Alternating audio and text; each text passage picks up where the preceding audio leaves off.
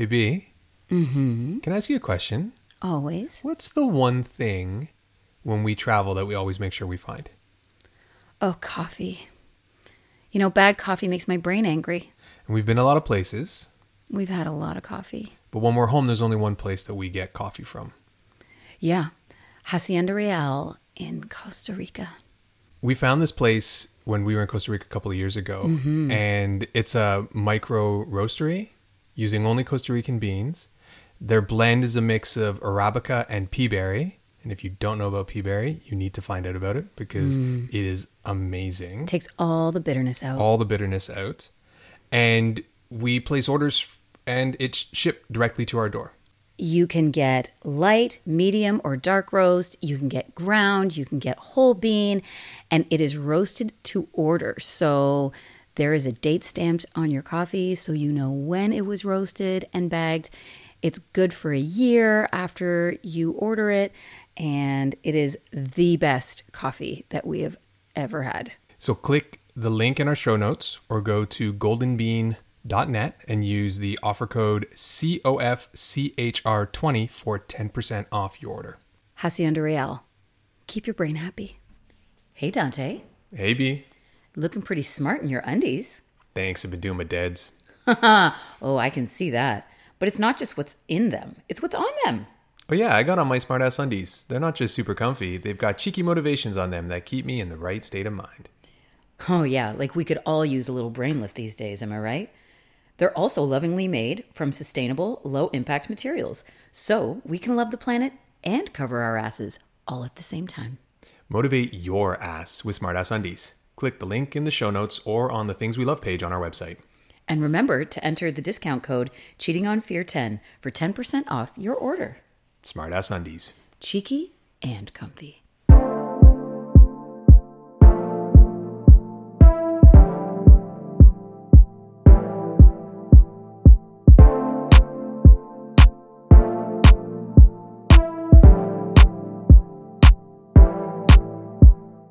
Hey everyone, I'm Dante, And I'm Beatrice. and this is Cheating on Fear.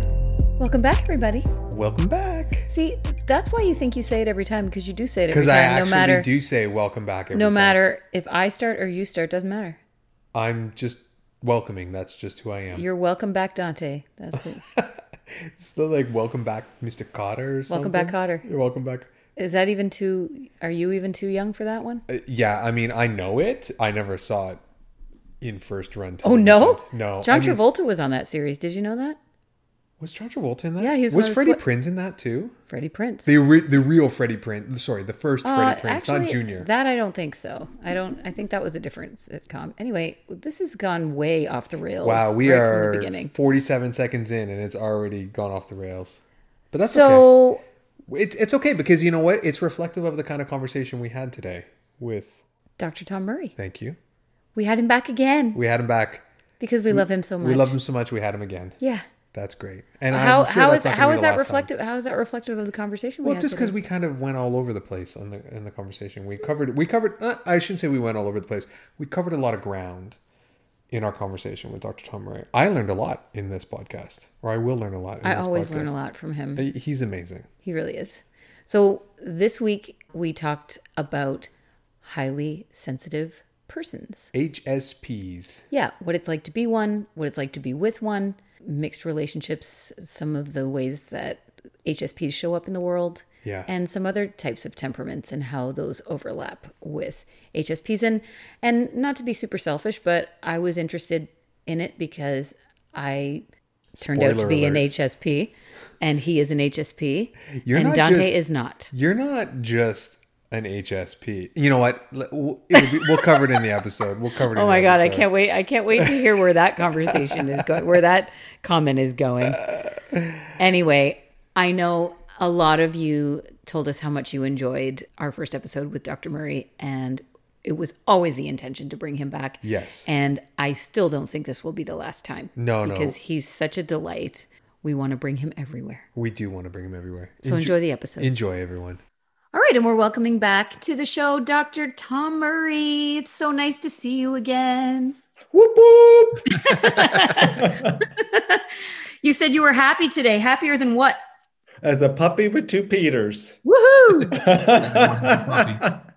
That's awesome. I love that. There's Dr. Murrayisms that are just invaluable to Right. the narrative. Yeah. So there was just a little mishmash of things that we wanted to speak with you about, but something that's very timely that I noticed on your Instagram page, you put a lot of really valuable, broad, usable relationship advice.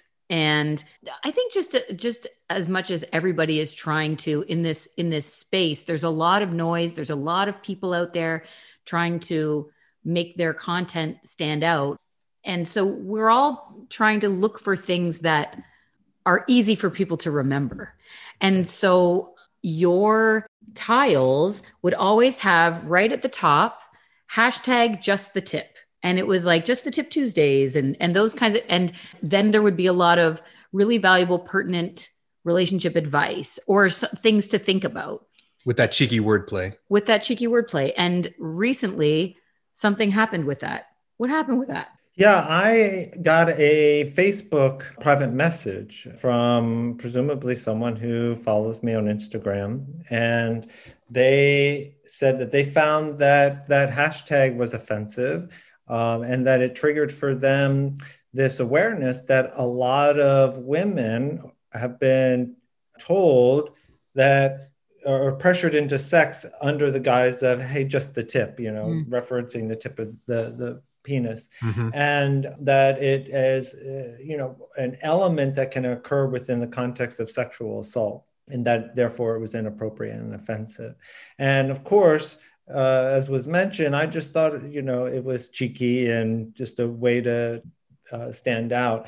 But it was a artifact, I think, of my own privilege as a male, that it never dawned on me that would be taken to be offensive. And once that, the old saying that people of privilege can't see their own privilege, Mm-hmm. right? It has to be called out to them. And so when that was brought to my attention, then, I consulted with a colleague and the ultimate decision was to remove it and to honor that if that is something that is triggering for people, particularly within a context that certainly makes sense to me, that it's not relevant to the brand, if you will.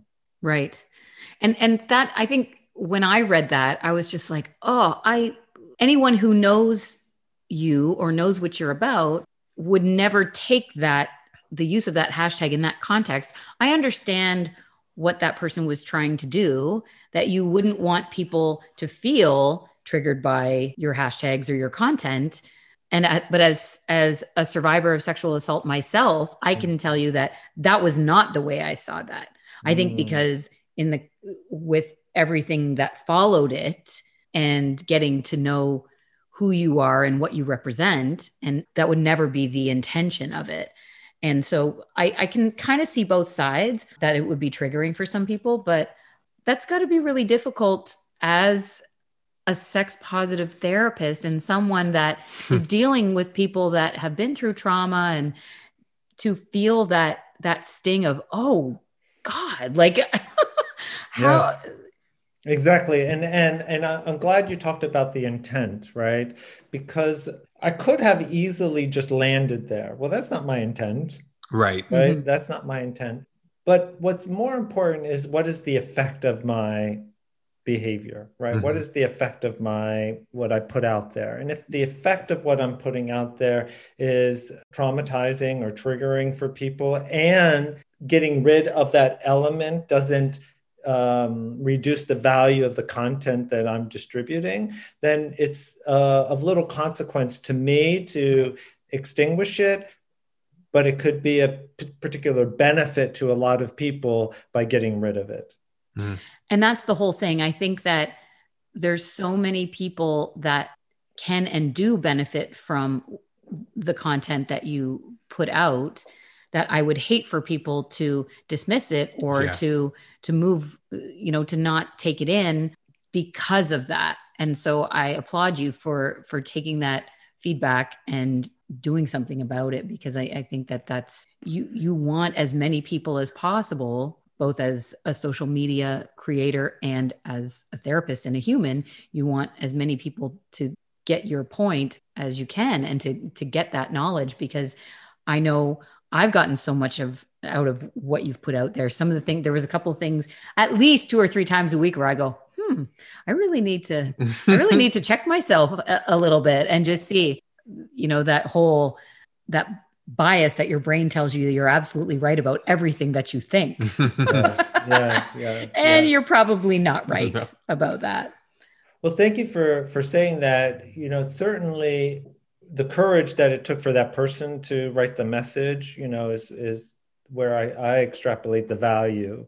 That person could not, they could have chosen not to and sat silently, but I think that their own self-advocacy is important to acknowledge and to affect change. And so I'm delighted that I have people who are willing to check me, and offer insights that I may not be aware of.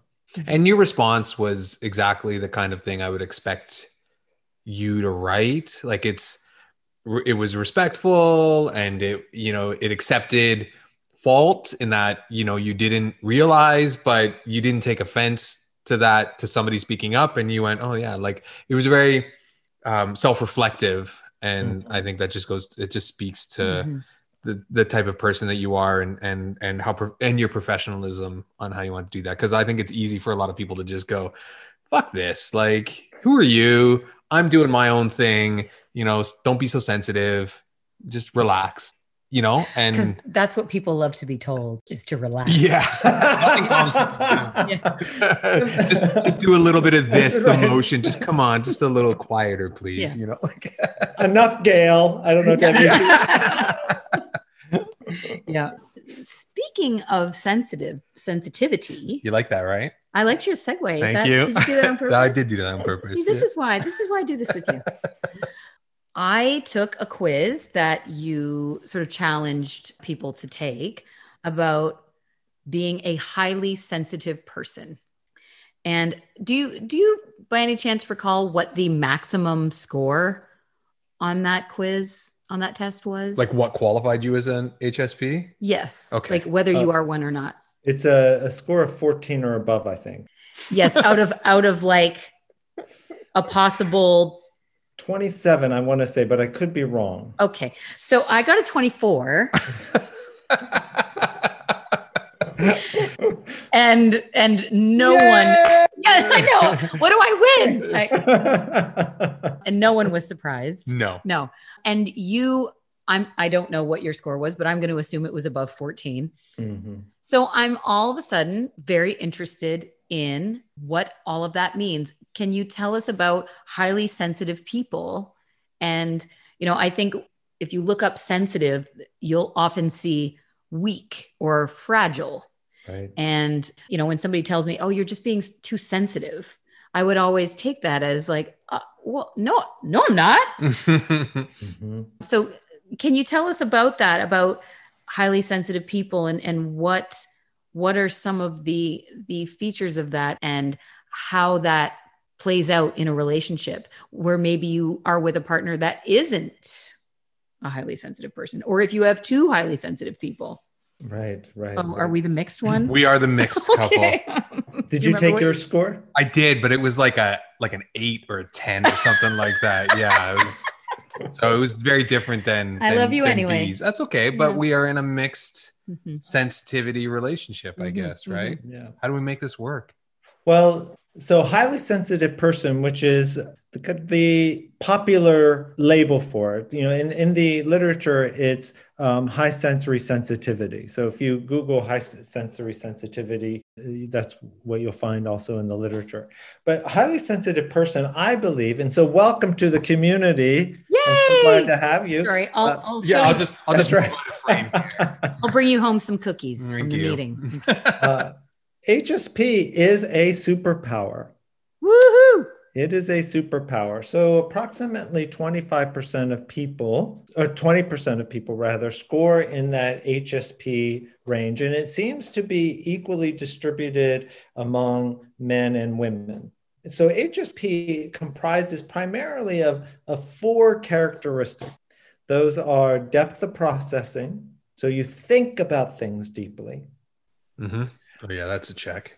Okay. Over arousability, right? Over arousability. That means you just get that felt sensation of being overwhelmed, and it can be sights, sounds, smells, etc. Uh, Emotional intensity. So you just feel things intensely, Mm. whether it's looking at art or to me, I am such a crier Oh, at movies yes. that I'll watch a movie and I might be sharing it with my sons and they didn't watch the movie, but if I'm describing it in enough detail, they'll be like, did you cry? And I'm like, yeah. Yeah. Yeah. Or watching, I assume you have a Canadian Got Talent or America's Got Talent. I don't know if you Mhm. watch them, but the golden buzzer moments, Okay. tears, tears, tears, tears, tears, right? Tears, tears, tears. So, and then the last one is sensory sensitivity. Okay. Sensory sensitivity, meaning you might be that person that notices that ticking clock in the other room at the other side of the house that no one else hears, but you hear it and it's annoying you, right? Or Oh my God, I love this so much. walking into a room and the first thing you see is that the picture is out of alignment, right? And you feel almost this internal restlessness to go and kind of fix it. Yeah, I have that. So Yeah. it's either that or OCD. It's one of It's those. one of those Yeah, two. yeah. Like Right. in my powder room, there's a like a painting on the wall, and if it gets out of skew, because my kids have been in there or whatever, I can't. I see it immediately, and Yes. Yes. nope, that's got to like just kind of reach behind me and go, yeah, okay, good. We're like reset. You know. Mhm. Do you need to have all of those, or does to be considered a highly sensitive person, or is it varying degrees of that help attribute to that score? That's exactly right. So it shows up differently in different people, right? Depending, and because it is a bio temperament. So not only is there the nature aspect, Mhm. but how our nurturing, how our parenting can really affect it. So for example, an HSP child that grows up in a dysfunctional family is more negatively impacted by that dysfunction than a non-HSP child also raised in that family. Hmm. Conversely, an HSP child that is raised in a highly functional family is more positively impacted by that environment than a non-HSP child also raised in that same environment.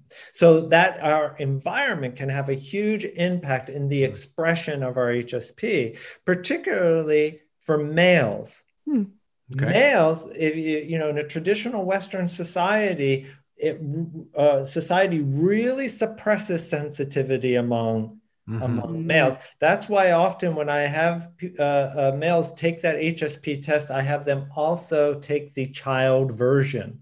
So how were you Oh, as wow. a child before you got all of this domestication that Right. resulted in that suppression? And sometimes that will trigger you to score in that positive range. Hmm. Mm.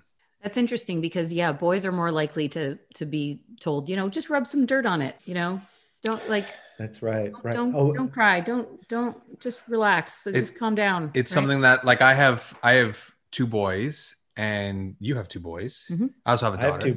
boys. Yeah, you have two boys. And I've been very, very conscious about their emotions and not using language that was very common when I was a child about like, suck it up, Yeah. the whole be a man thing, right? Mhm. Like boys don't cry, all of that kind of stuff. And so I try to be, let them feel their emotions, but also help them find boundaries to it as well, like an appropriate expression and do those kinds of things, because I don't want to be tamping down something that they need to express or feel. Mhm.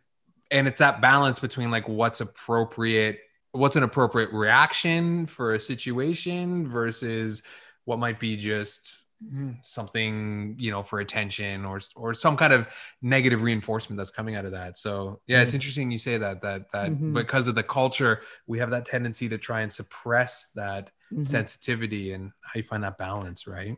And for males, in particular, the evidence suggests that HSP boys tend to be the least favorited of their mothers. Wow. Really? Yes. So there's this almost preference towards non-HSP boys, and some speculate that it's because the mother intuits that it will be a much more difficult life, right, for that HSP boy. So just push him out of the nest. Let's just get rid of him. Or to somehow damp down that sensitivity, right? Yeah, yeah. But in terms of human evolution, and you'll appreciate this within a cultural context, a lot of HSPs gravitate to certain disciplines, such as HSPs would be your shamans. Right. They would be your elders that would hold high positions within communities. They tend to be your artisans, right? Mm-hmm. Healers in general. A lot of therapists are HSPs. And so you find that certain disciplines have a greater abundance of HSPs than, say, for example, engineering would have. How does that play out in relationships where you have in couples where you have either two HSPs or one or the other that is, and the other one is not? You must see a lot of everything in your practice. Sure. Of course, that makes different how literate they are about the HSP concept, right? The more literate they are, the better it is.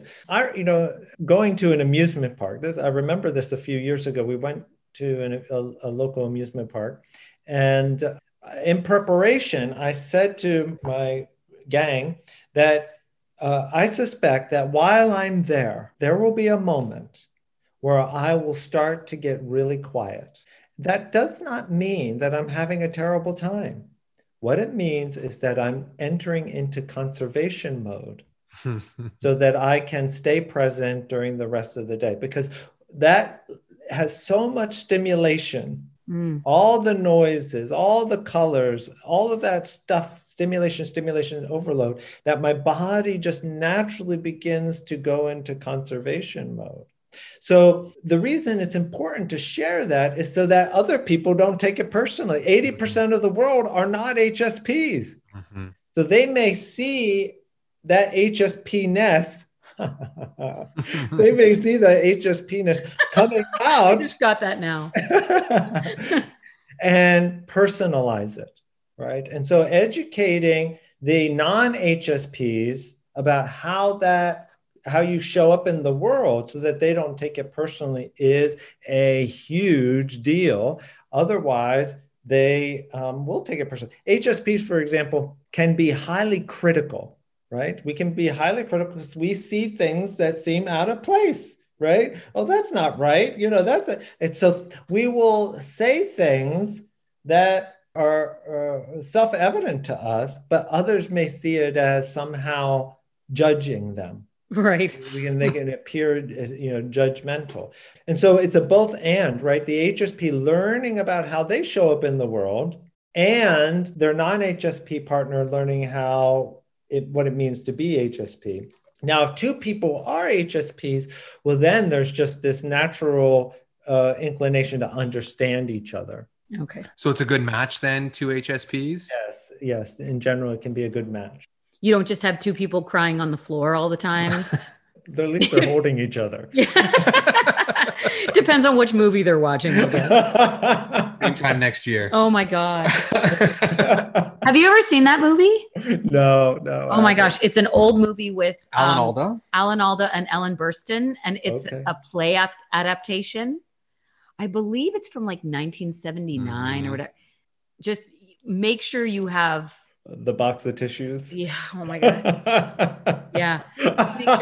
Please make sure you have it, because and please let me know what you think, because it's funny for a not a highly sensitive person, you cry at a lot of movies. I sob in movies, man. Yeah. That shit gets to me all the time. And I think after that, we cried for about 15 minutes after it was over. It's like New Year's Eve or something like that. It's just like tears. It wasn't even 2020 New Year's Eve. No. It was just where you'd expect everybody to be crying. But anyway, okay. So two HSPs are good because they can understand each other and they see the world in a similar way. Right. And they don't seem critical of each other. It's just observational and just please fix that before I crawl out of my skin kind of thing. Right. That's exactly right. So I was once in a long-term relationship with someone, and for whatever reason, we could be having a conversation and the pitch of the person's voice just grated against my ears.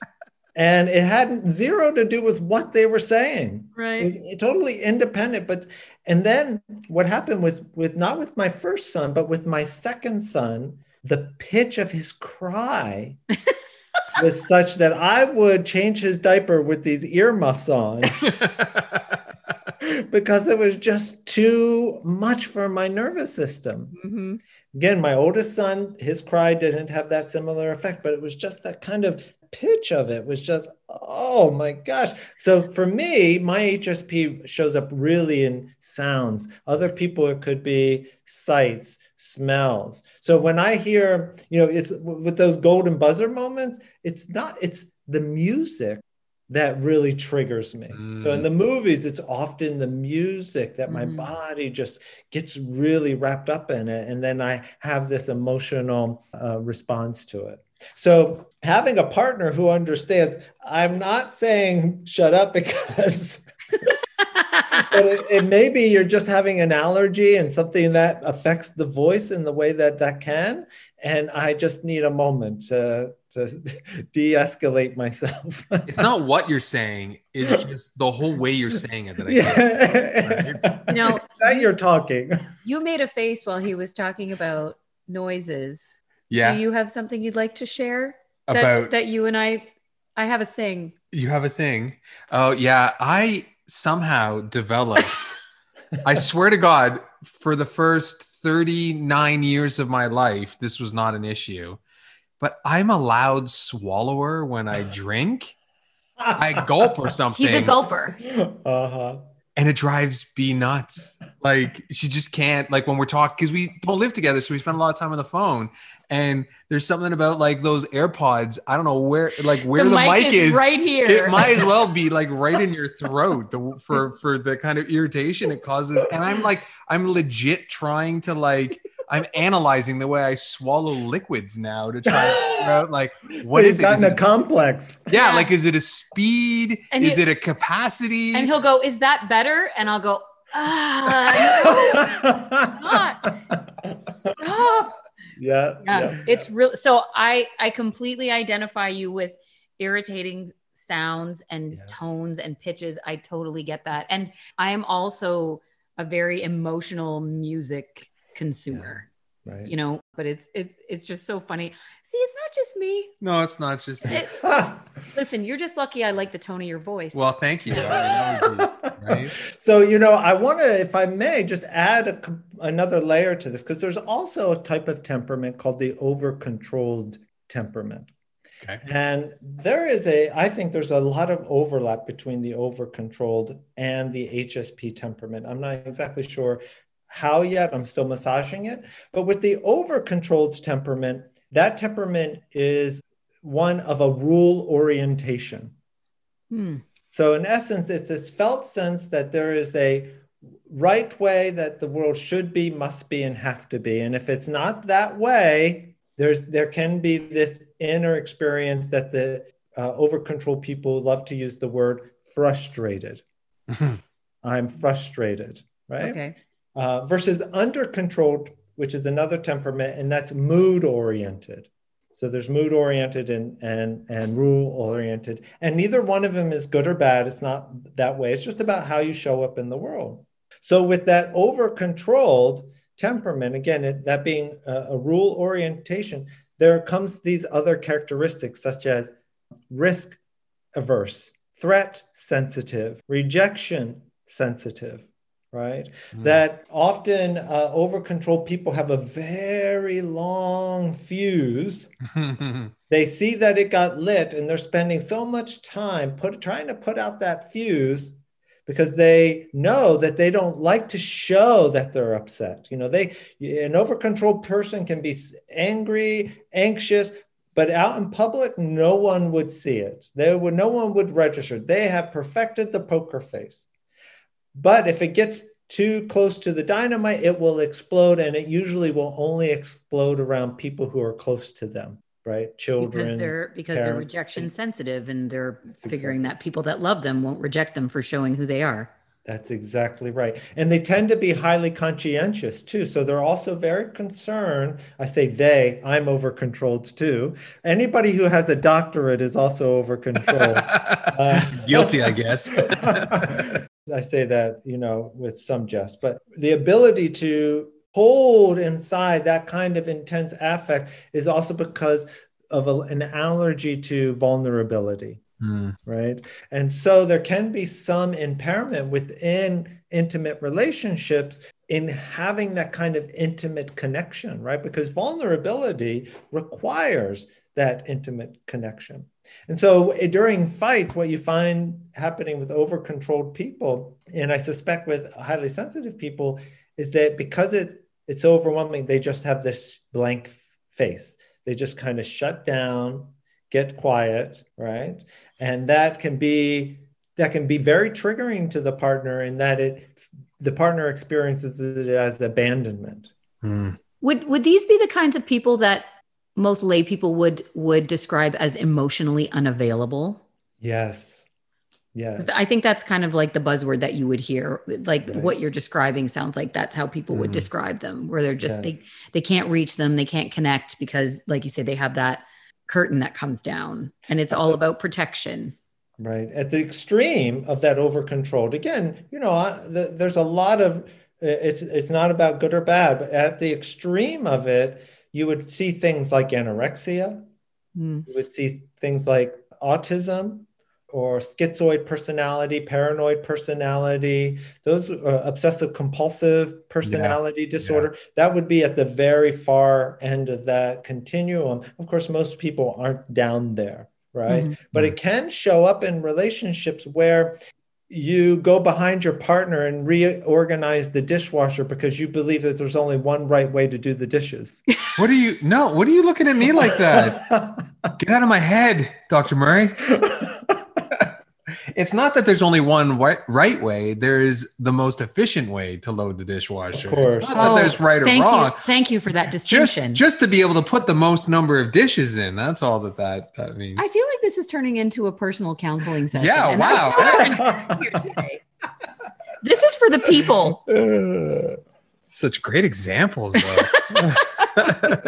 Yeah. Or for me, with my children, I love to cook, and for years I would not let anybody in the kitchen until after it was done and I prepared their plates and I bring it out in beautiful display. Right.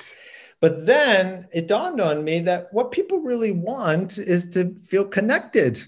And so I had to give up that control of feeling, okay, I'm not going to, I used to be like, I can't let you dice up that onion because there's only one right way to dice an onion. And I don't trust that you know how to do it. Right? And then the whole dish is going to be ruined. But the image is my sons wanting to flip pancakes. And my mind being like, oi, if they flip them, they're just going to make a huge mess. Right. Right. So that internal dialogue, though, is what is the bigger takeaway in this moment? Right. The bigger takeaway is that they get to experience what it's like to flip the pancakes. So I will say, here you go ahead and flip the pancakes. And I turn my ass around so I don't have to see the carnage. I'm just going to leave the room for a minute. Yeah.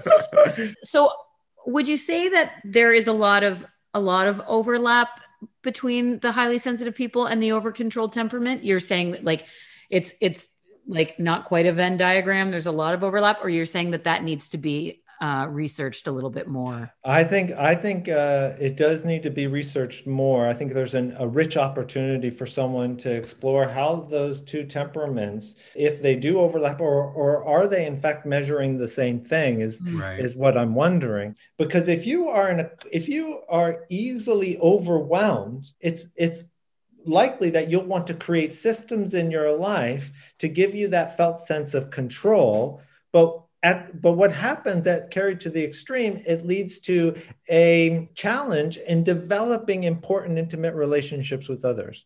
Right. It's like, I can't let you in because you might disturb my space. But I also recognize that I spent my whole life feeling like I didn't belong. Right? That's a very common statement among over-controlled people. People know that I'm not like other people, and so it's this I want to be a part of the community, and yet I always feel like I'm outside of the community. And I think HSPs often feel that too. When you're 20% of the population, right? You live in a world that isn't catering to that high sensitivity. You can often just feel like you're on the outer edges. No, and I think that's true. Certainly for me, and we talk about this all the time, is I get overwhelmed very quickly with social interaction, especially right now when you're just not used to it, and you're actually happy just puttering around your own space and with your favorite humans. And so when you're forced to go out and reckon with the craziness that's out there right now, it doesn't last very long. I don't last very long. I came back yesterday just out of my mind. And it's so interesting that you talk about that, about how controlling, like that over controlled temperament where you are risk averse and rejection sensitive, because if you are a highly sensitive person on top of that, if you finally do trust somebody to let them in, and then you kind of go bleh with your sensitivity all over them, right? And so you really have to be choosy about who you show that to. So it makes a lot of sense that there is some overlap there, because especially when you say there are people that are very well versed in that temperament and what it means for them and how they show up.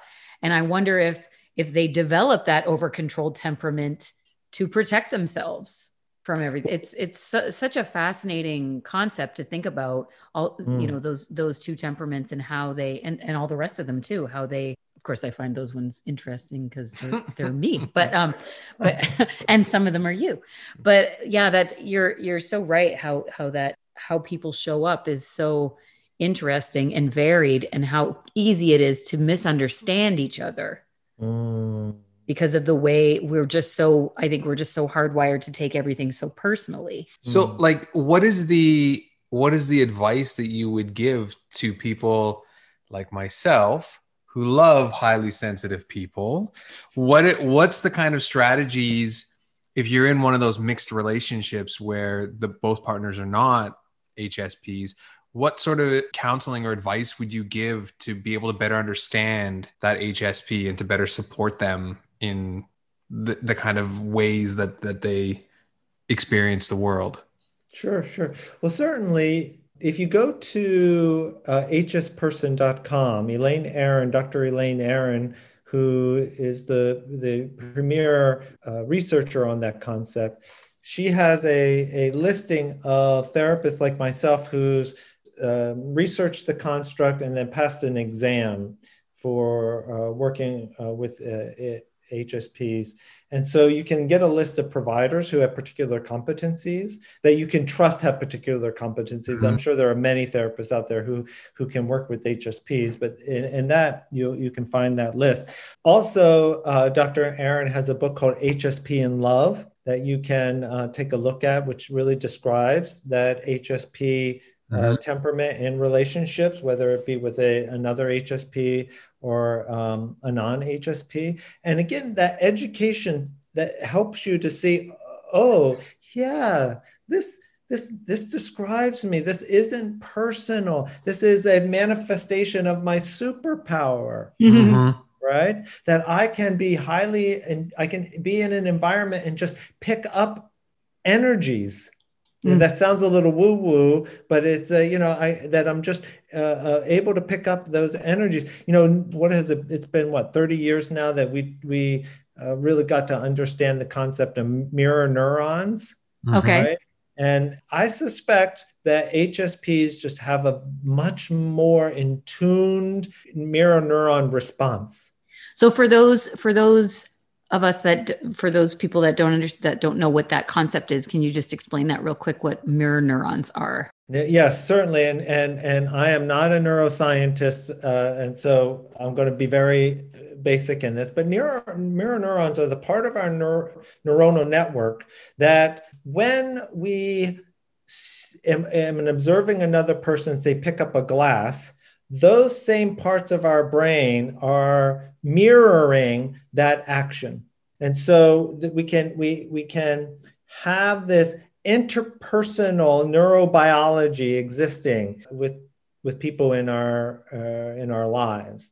And so I suspect that some people are, there's a bell curve, right? Some people are just going to be highly sensitive to picking up those social cues. For example, there's this idea of micro expressions. Yes. Mm-hmm. And there's an exam that you can take, this online test that you can take where you're getting these pictures and they're just flashes very quick.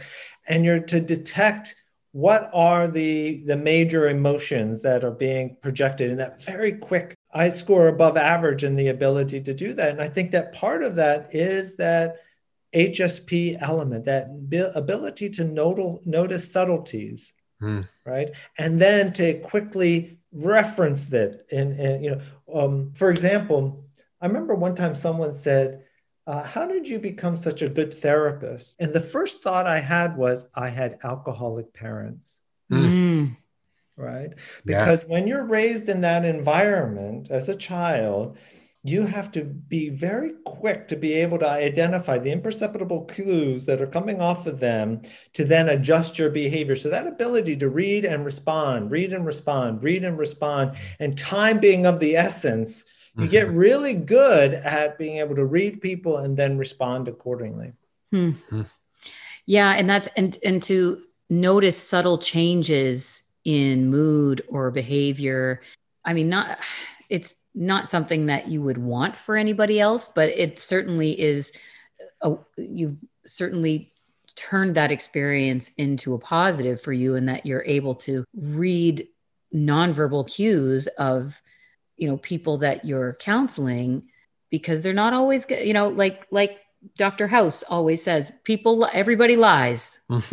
Everybody lies. And sometimes you have to be able to read what they're not saying. So that's really interesting too. And I would imagine that these are your people watchers. Yes. Where they just do that for entertainment. Right. It's almost like training. Yeah, right.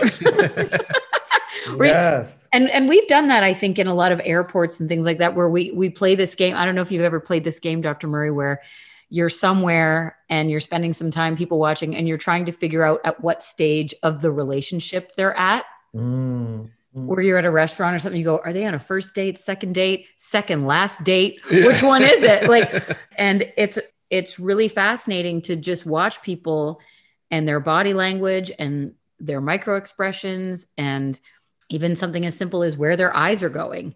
Yes. Or I've been out and about, and how a person would look at their spouse just was like, oh, this is there's domestic violence in this relationship. Wow. Right. And you just get filled with that kind of dread. But of course, there's, as a scientist, the other part of me says, but how do I test whether my perception is linked to reality? Right. Yeah, you can't just walk up to random people and say, hey, I'm just wondering if there's domestic violence in your relationship. Here's my card. Yeah. Yes. Yeah. And so I want to, I think it's important to have some humility there that I can't absolutely be sure, but it is this felt sense of, that energy there. And it was just a fraction of a second, but it was there. And then you just. It's something that I see in B when we are out or when we're interacting with people. I can see the way that she perceives things and the extra level of intensity that B goes through, and you kind of want to just like, no, it's okay, I got you. Like, just kind of hold on and make sure that they're okay, because they are experiencing another level of that interaction that somebody who isn't an HSP isn't. And when you can recognize that, like you almost go into that kind of protective mode, right? I think the nice thing though, is when you have a healthy relationship, a healthy mixed relationship, and, with an HSP and a non-HSP, is to trust that sensitive person when they say, it's time to go, or there's a bad energy here, or this is, and I know what you mean by sounding woo woo, but I also know what you mean by picking up energies from people, from situations, from places. And sometimes it's like when you, it's very much what you were talking about as a superpower. And if you have a partner that understands you're not just being manipulative and saying, I just want to go now, to say, this is not it. I think it helps a lot if you have a highly sensitive partner to believe them and trust them and honor those feelings that they have, because they're not, and they can't even explain it. It's like asking really smart kids to show their work with their math homework. I can't explain to you how I give know you the steps, but I just know. Yeah. I'll share with you something that's just between us. Okay. Should we pause? No. Which is, this is the only way I can explain it. So occasionally I'll be on the treadmill at the gym, and I will be watching the TV monitors, because this is pre-COVID, but I'd be watching the TV monitors, and all of a sudden I will look at the person's face and I will hear their voice. My auditory cortex gets activated and I will hear the voice that I am reading their lips, right? I hear it in my head. So that same experience sometimes happens when I'm sitting with a client and I have the felt sense that I'm hearing their thoughts. Now, of course, I know I'm not hearing their thoughts, right? I know that I'm not, but I have a felt sense that I'm hearing their thoughts. And then what I've now have done is I'll just say, I just had a tap on my shoulder. Can I share with you what the thought is? What I'm getting out of that. What I'm getting. And I share it with the person, and invariably they'll say, that's exactly right, but I've never told you that before. Yeah. Wow. Some kind of the variation. Now, the scientist in me says that people aren't that complex, and that I, like a chess player, have memorized all of these plays over the course of my 20 years as a therapist, and then 20 years prior to that, just being on the planet, right? That I've recorded all of these patterns in my brain. And then once I see the pattern and it gets activated in my brain, I have this felt sense of, oh, I've seen this before. Let me offer this up. And then the response I get, of course, is that sense of attunement. That client feels like, wow, I've really gotten them. And it can feel kind of supernatural in the moment, but I'm not yet sure what it is. I can just describe, I don't know how I do it. I like superpower as the explanation. I think that's the best explanation. Well, and when you're trying to connect to a client or a patient in that way, like that, I imagine that smooths over a lot of the next sort of level of work that you're going to do with them when there's that understanding between both of you like that. So I think you're right. And I don't think it's an accident that there's a high proportion of HSPs in therapy and in counseling and in those kinds of caring fields, because that intuitiveness just helps to break down all those barriers. Right. So. Yeah, for sure. Yes. Well, you know what? Thank you so much. Thank you so much for helping us to understand highly sensitive people and the over-controlled temperament and all of those different things and the interactions. I hope it helps people understand their HSP partners or their HSP selves a little bit better. Just load the dishwasher however you want. I'll only do that at my house. How about that? Exactly right. Just load it any way you want. Just let me flip the pancakes. There you go. Just let me do that part. Awesome. Thank you very much, Dr. Murray. You're so welcome. So, did you want to finish your sentence now? Well, yeah. I mean, one of the reasons you wanted to talk to Dr. Murray, was because you took his HSP quiz. Well, it's not his, but it was. No, but he posted it. He did. Yeah. And as you guys heard in the episode, it turns out that not only is B an HSP, she might be the HSP. Like, I'm not sure. I scored pretty high. Like, you went to the end. You got a PhD in being an HSP. Ooh, wow. All the acronyms there.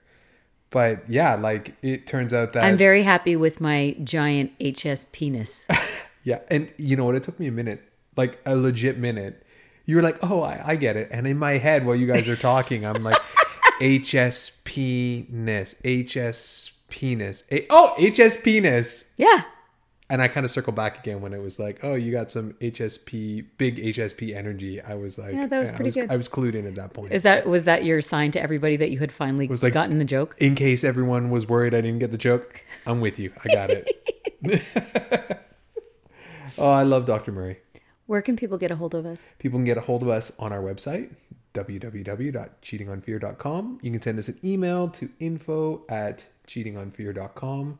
We have accounts on Twitter and I was going to say Facebook again, but we don't. It's Instagram. Yep.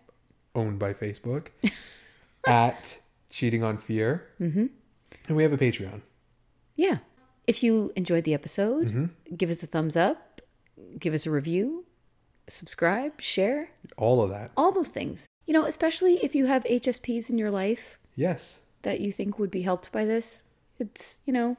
Or if you are an HSP and you feel like there's something wrong with you, there's nothing wrong with you. If you feel you're seen, special. If you listen to the episode and you feel seen as an HSP, if your HS penis is now on view for the whole world, maybe cover up a little bit. No, I'm just kidding. Live it loud and proud. I'm very, very proud of my giant HS penis. Oh my God. You definitely have big HS penis energy for sure. Thanks for listening, everybody. Thanks, everyone.